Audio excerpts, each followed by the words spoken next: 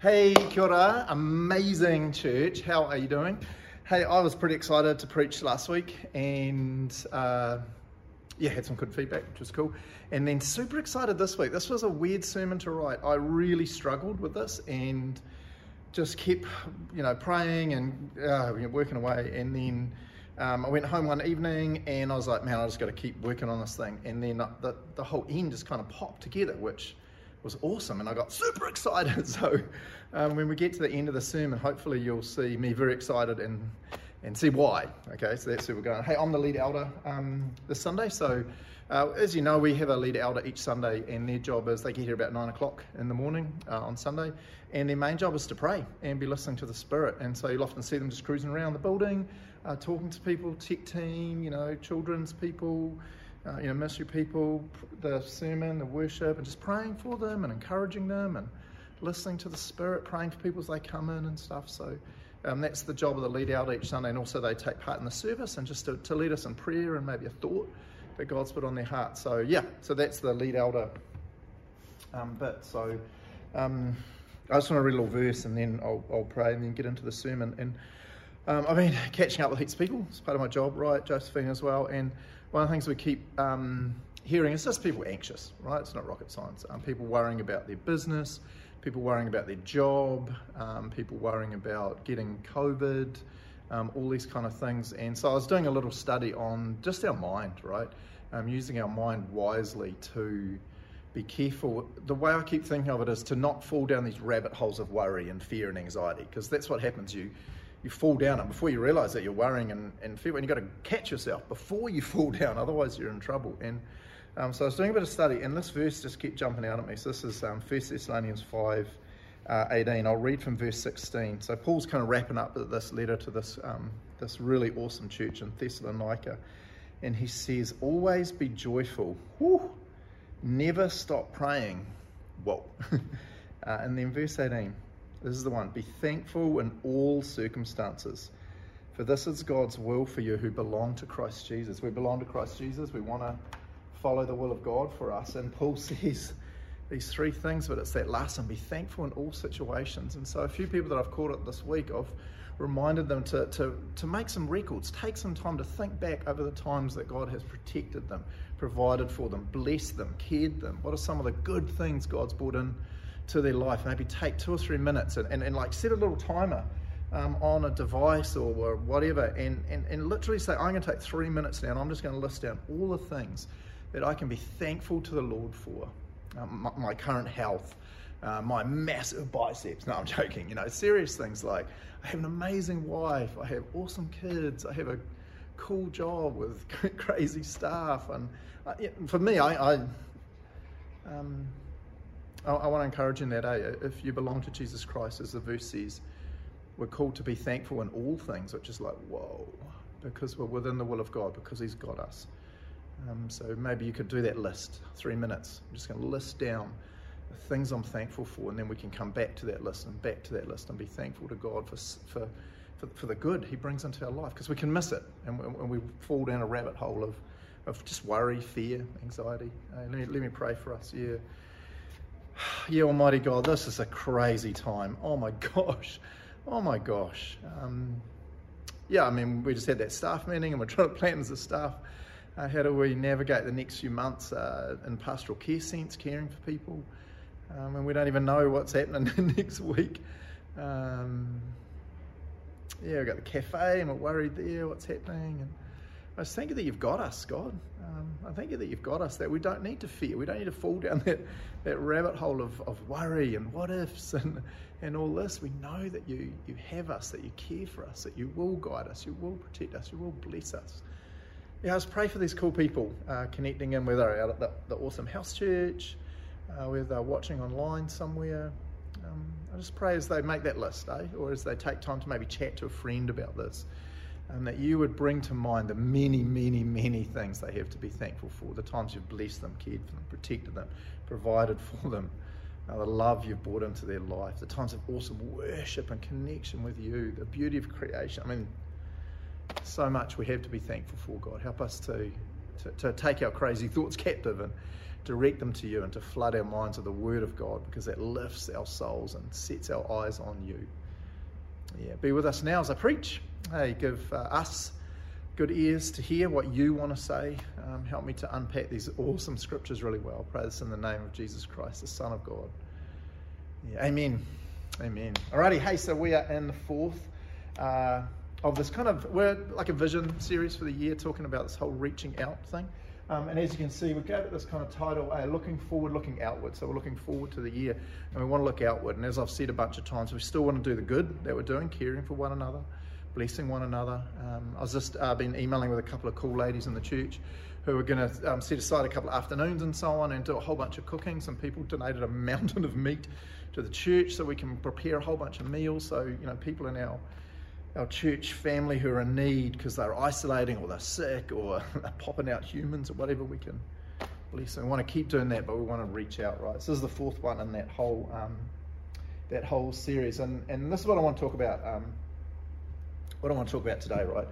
The power of compassion in reaching out. So last week I talked about the power of prayer in reaching out. The Sunday before that, Chris talked about the power of the gospel. And today I want to talk about the power of compassion in reaching out. I want to start with a terrible story, right? I think I've said this one before, and this is hilarious. Now, the guy that did this has totally given permission for me to use this because this is a terrible story about him. So let me tell you. So when, as you know, I lived in America for a bunch of years, and in one of my classes, a guy came in who is now a pastor and was talking to us about pastory stuff. And one of the things he was talking about is the importance of sharing the gospel, sharing our faith, sharing the truth about Jesus. And he told this crazy story that back in the day, he was at university and he joined a group, that's an awesome group, where they were encouraged to share their faith regularly each day. And he said the group started out cool, but then the group started getting very legalistic. And he said in a very short amount of time, they had a rule that you had to share your faith at least 10 times a day to stay in the group, right? And if you didn't, you'd get kicked out. And he said it was crazy legalistic.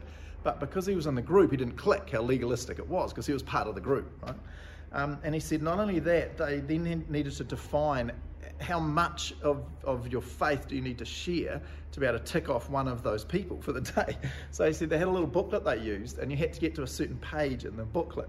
And if you got to that page, then the person said get lost or whatever, you made it to that page so you could tick off one of your 10 for the day. And it was very intense and very competitive, and he would say, and I would say, very unchristian. That's not the way of Jesus. I never remember seeing Jesus in the Gospels with his lists and come on, disciples.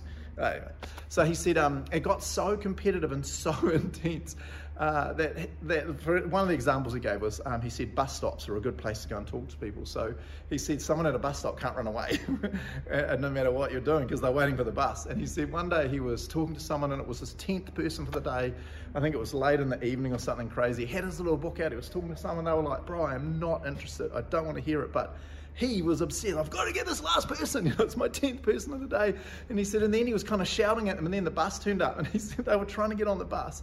He said they were kind of half on the bus, half off. He was holding onto their clothes, trying to stop them with the book, screaming at them, trying to get to the certain page. And he said all of a sudden it hit him. This is not the way of Jesus. This is not the way to share our faith. This is not the way Jesus wants us to have compassion on those that we're reaching out for. So last Sunday we gave it those little cards. Again, if you House Church, we've got some more for you. If you are just watching online, you can pop into the cafe. We put a bunch aside for you, just little cards that you could write the names of the people that you're praying for. And I hope I'm sure you're not like shaking them and like trying to get through your book with them or anything crazy like that. So what does this mean? To reach out with compassion, right? What does that kind of look like? So I just got a couple of points. I think these are pretty cool points, but feel free to judge, right? Here's the first one. Compassion is not just talking about Jesus, it's being Jesus, right? Compassion is not just talking about Jesus, it's being Jesus. It's not just trying to get the message across and tell people, it's living out our faith, right? Living out the love of Jesus Christ for people. And I've got a whole bunch of verses I want to look at. Here's the first one. Galatians 6, 9 and 10. So if you got your Bible, jump over there. Galatians 6, where are we? 9 and 10.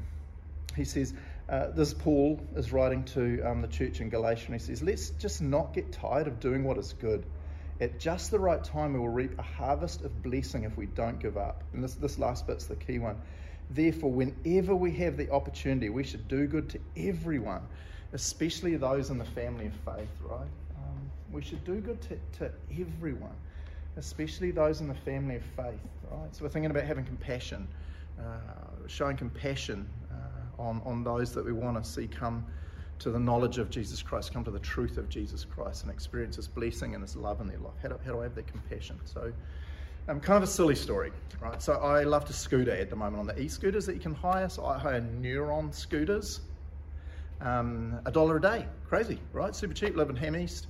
Takes me, my record is 11 minutes and 23 seconds to get to work, but that's normally like 13, 14 minutes to get over here. I put on worship music, have little AirPods, and I just love it. Oh my gosh, I have a little playlist of my favourite worship songs, and I turn it up probably a little bit loud and apologise to my ears every now and then, and I am just scootering, and I'm singing, and I'm worshipping, and I probably look crazy, but I just do not care. I just absolutely love it at the moment.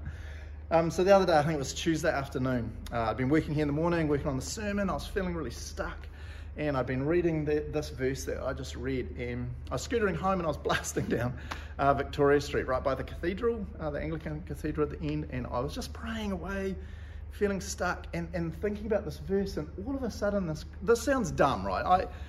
I'm not the sharpest tool in the shed. It takes me a while to think of things, so don't judge me too harshly here. And all of a sudden, I was like, oh my gosh, the 3 people I'm praying for, am I doing good for them? And it just kind of flipped the whole way I was thinking about them. I've been thinking about, I need opportunities to share my faith and all this, and it just flipped the whole thing. Paul is calling out to me, and he's saying part of sharing my faith, part of living a life of compassion, living Jesus to these people I'm wanting to see come to the knowledge of Jesus, is to do good to them. And I literally remember I was blasting 25 kilometers an hour on my scooter, worship music cranking.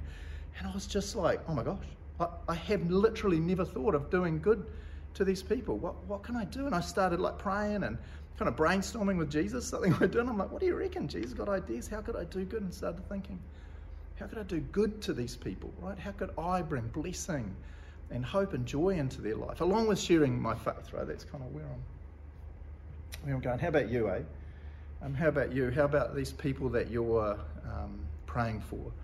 Maybe friends, maybe family, whānau, that you're praying for. Have you added that into it? It's not just, I need an opportunity to share. How can you do good to them? It's what Paul tells us to do. Do good to everyone, right? Do good to everyone.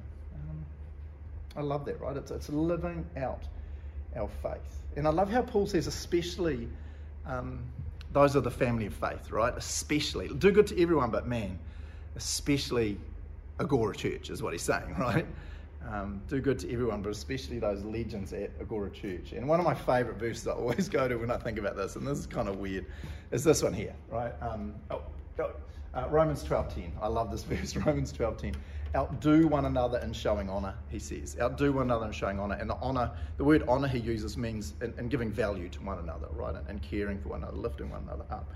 And I always love that idea of outdo, right? Outdo. And I just think this is one of the coolest parts of Christianity. And I would just love to be in a church where we're trying to outdo in a humble Jesus way, not in a check me out, I'm more awesome than everyone else. I don't know, doing my gangster moves, whatever.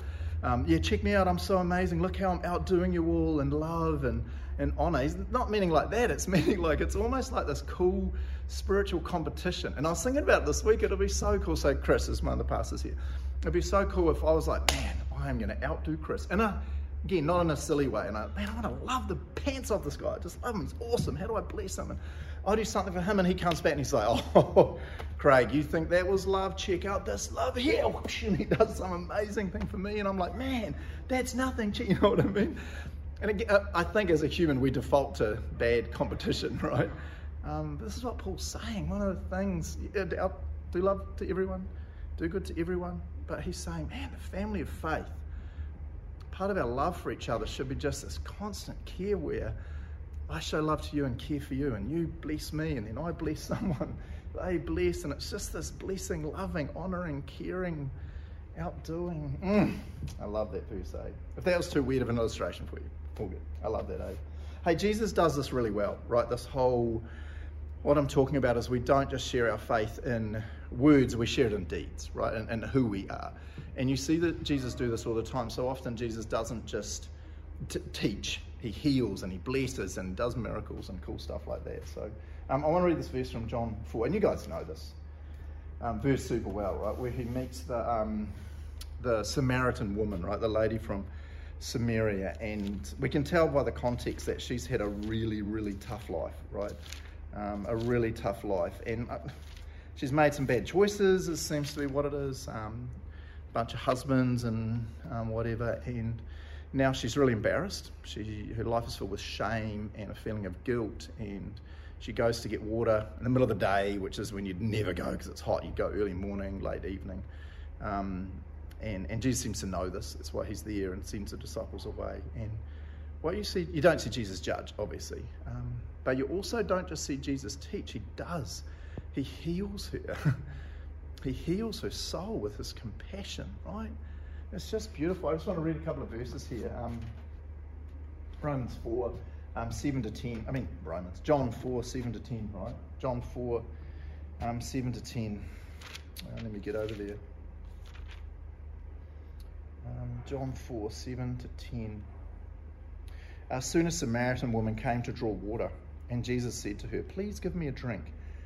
He was alone at that time because the disciples had gone to the village to buy some food. I think this is intentional because they would freak out because, it says it in the next verse 9.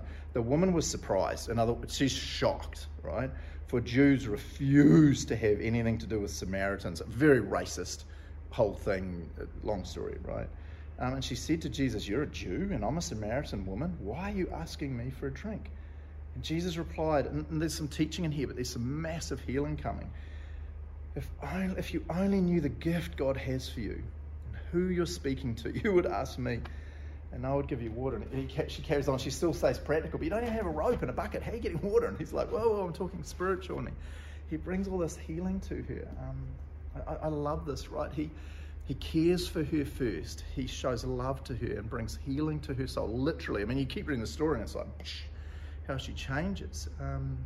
And this gives him a right. This gives him an access to share the truth about who he is and what true worship of God is and all that. Right? You guys know Tom McIver, right? Tom McIver, one of the craziest, coolest, nuttiest, in a good way, right?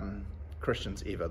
He's just, slightly nutty, but incredibly awesome. I don't know. If you know Tom, you know what I mean. I love you, Tom. And Tom, I used to run a Bible college and always had Tom come and do a whole pile of, I think he did like 30 lectures on youth leadership, right? Because heaps of the students are wanting to be better in youth ministry, and Tom did a whole pile of just mind-blowing, phenomenal, excellent lectures on youth leadership. And often, because I'm a goose, I would say to some of the students before the lectures started, because they had never met this Tom guy, I'd say, he's going to say a phrase, and he will say it 1,000 times. And so after the first lecture, see if you can come to me and quote me the phrase. And heaps of them would be like, what are you talking about? But then after the first lecture, they'd be like, oh my gosh, he's already said it like 20 times. But they'd always say, oh my gosh, that is one of the most helpful phrases I have ever heard in leadership. So I always mix it up, so I wrote it down.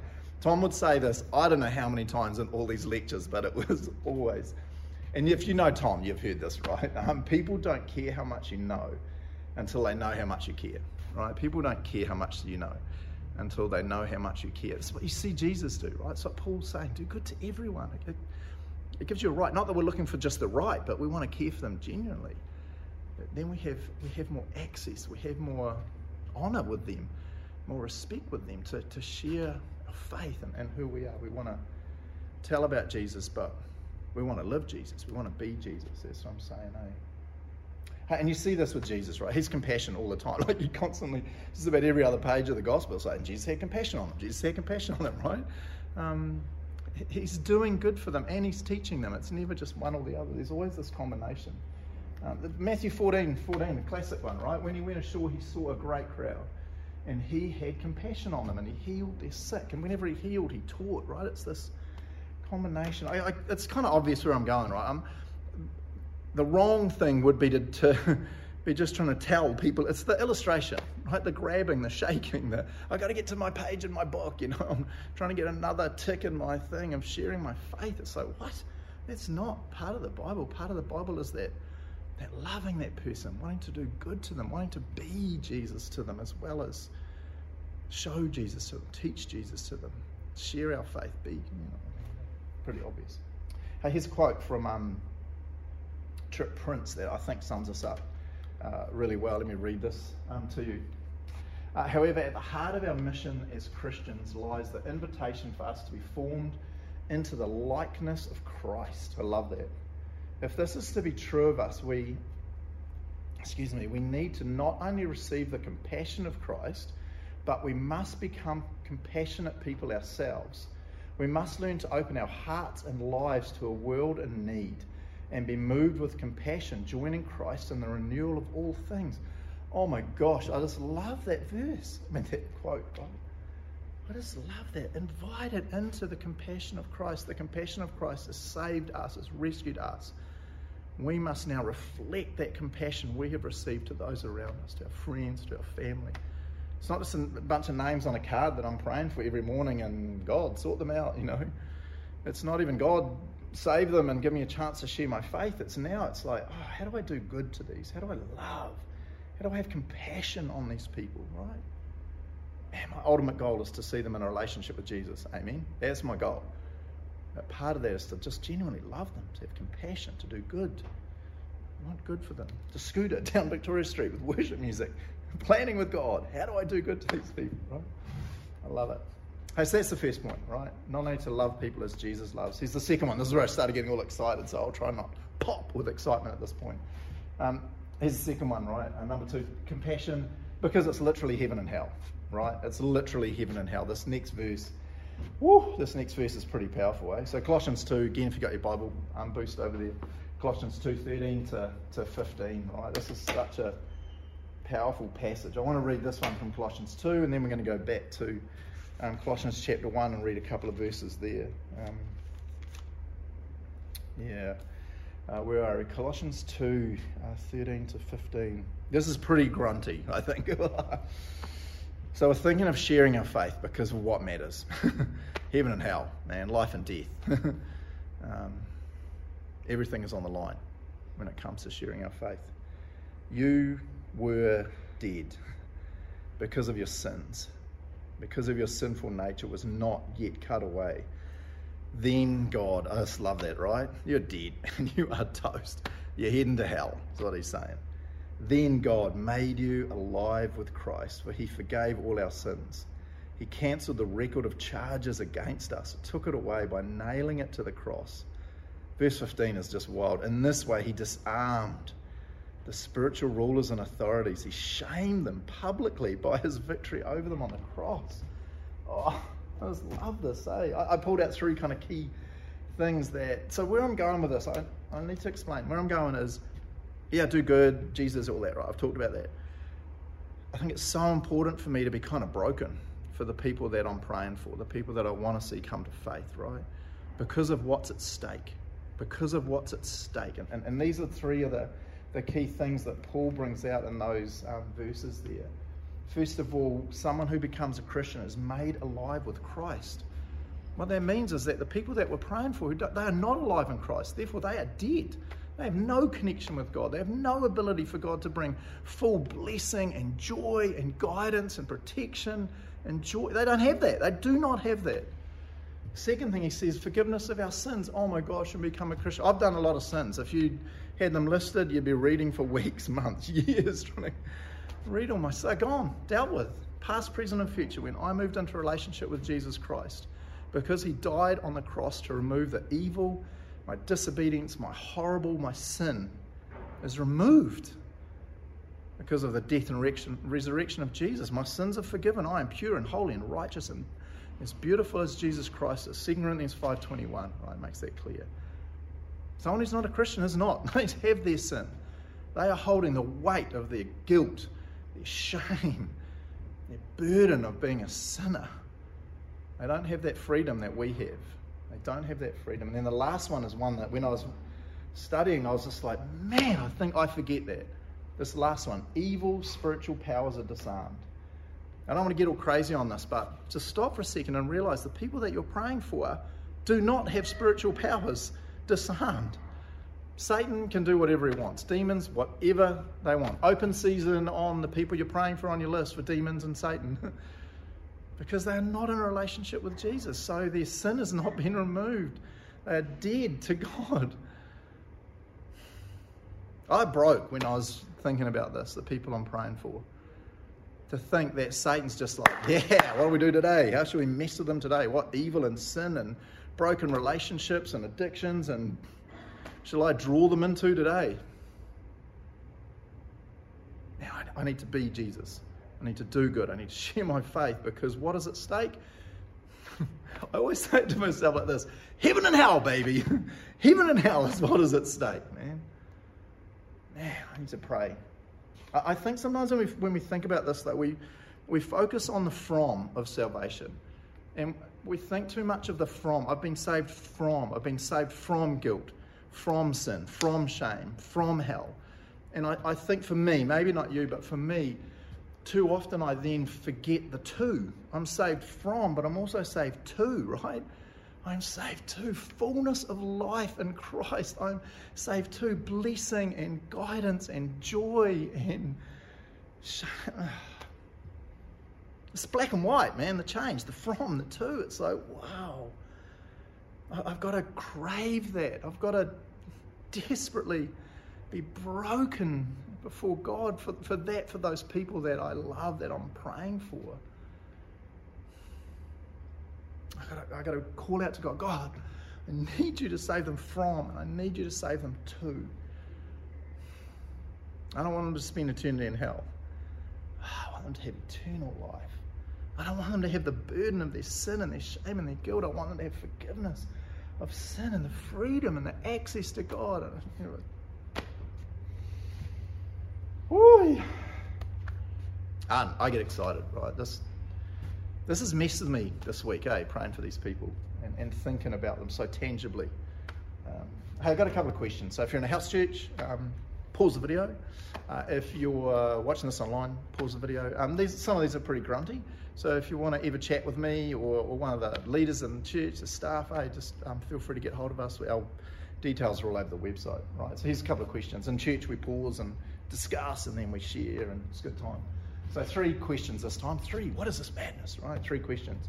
Number 1, do you often think of salvation as a from and to, or do you focus more on one part, like I've been talking about? Next one, what aspect of salvation gets you most excited or thankful? I was like, ooh, I know I wrote the question, so it sounds kind of weird, but when I wrote that one, I was like, ooh, that's a cool one. Which part gets me most excited, most thankful, most like, oh my gosh, before God, right?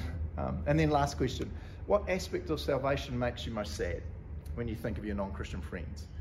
There's an obvious one for me that every time I think about it, oh my gosh, it breaks me. But what about you? When you think of your non-Christian friends and what they could be saved from to, what part gets you? Yeah. Hey, so if you're in the house church or at home, maybe pause the video now. I always pause, so you know to pause, and then we'll carry on.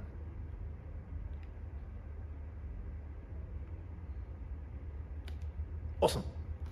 Hey, so let's carry on, So just a couple more verses, right? So here, as I said, we'll go back to Colossians 1, 11 to 14. So let me read this to us, Colossians 1, 11 to 14, right before that amazing passage from verse 15 on. Oh my gosh, I love that bit.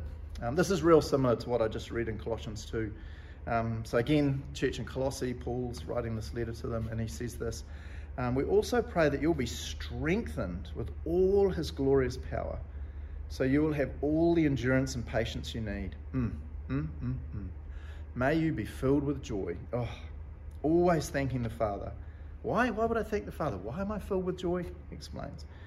He has enabled you to share in the inheritance that belongs to his people who live in the light. Oh my gosh. I'm feeling frustrated because I wanted to unpack that verse, but I don't have any time. Verse 13, moving on. This is the key bit that links back to what I've been saying. For he has rescued us from the kingdom of darkness, transferred us into the kingdom of his dear Son, who purchased our freedom and forgave our sins. Oh my gosh, that's one of my favourite verses, right? I love that. It's not just salvation from the kingdom of darkness.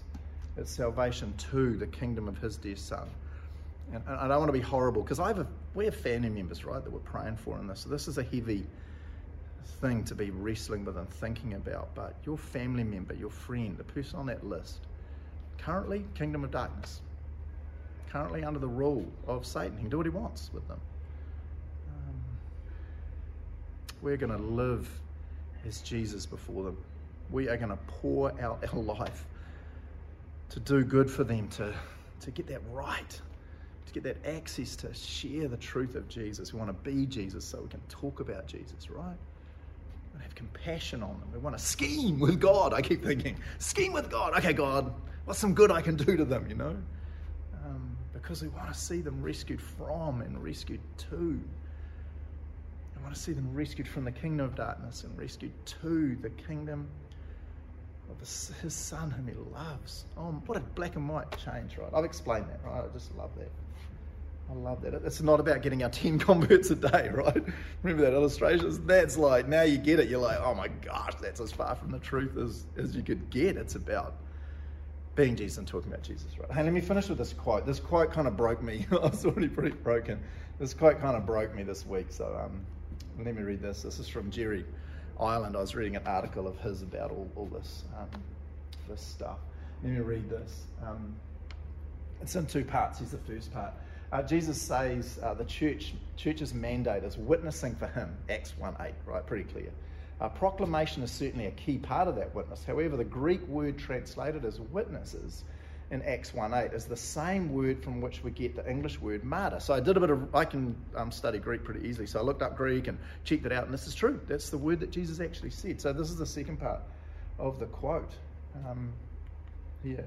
Witnessing to the life and ministry of Christ then involves a complete commitment of our words as well as our actions and even our very lives. Let me explain it, and then I'm going to read that bit again. Jesus is saying, I've always understood this as be a witness. Go and tell people about me. That's what a witness does, tells the truth, right? But Jesus, there's a lot of words he could have used, but he specifically chose that word that we now use for the word martyr, because it means go and give your life for this truth that you're going to share. Does it make sense? Let me read the quote again. Witnessing to the life and ministry of Christ then involves a complete commitment of our words as well as our actions. We get that. We're like, yeah, we get that. But then this last bit, and even our very lives, because of that word Jesus chose. That, to me, changes everything. Oh, my scooter. How can I do good to these people? Now I've got to add to that. Not got to, but I want to add to that. Man. Let me be honest. This part blew my mind. I love those people. Praying for them. I want to do good. I want to be Jesus so I can teach about Jesus, talk about Jesus with them. According to Acts 1:8, am I ready to lay down my life for them? I just went, oh, whoa. That takes this whole thing to another level. That's what Jesus did, right?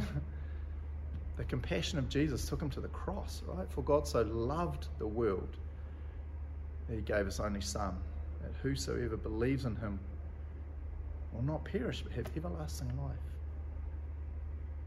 What about you? Would you, those people you're praying for, man, would you lay down your life for them? That's the extent that Jesus is calling us to go to in our compassion for them. To me, it puts a lot of things in perspective. It's not how do I fit them into my life. It's how do I fit my life around these people. I want to let the Holy Spirit talk to you about that, because I found that powerful, right? I found that powerful. Let me pray for us, Almighty God, this changes a lot for me, to be honest. I think I'm such a consumeristic human. I kind of felt like sharing my faith with these people into my life. I'll make sure I pray for them each morning. I can fit that in. I'll even start thinking about how do I do good for them, but maybe it'll be this, once a week I'll do some good for them and so on. But this last verse, which really unpacks what Jesus talks about in the Gospels, right? Laying down our life. Yeah, we want to emulate you, Jesus, but this calling now gets pretty full on. Pretty full on. I pray for the good people engaging right now with this teaching, I pray you through your indwelling Spirit would guide them to process this, to think about this. How do they be Jesus to these people? How do they be compassionate? How do they talk about Jesus for sure, but be Jesus compassionate? How do they not just fit these people they love and they're praying for into their life, but fit their life around these people to bless them and love them? Oh my gosh. We need your wisdom. We need your guidance. Pray this in the name of Jesus Christ. Amen. Amen. Cool. Bless you. Have an awesome rest of your day and awesome week. Ka kite anō.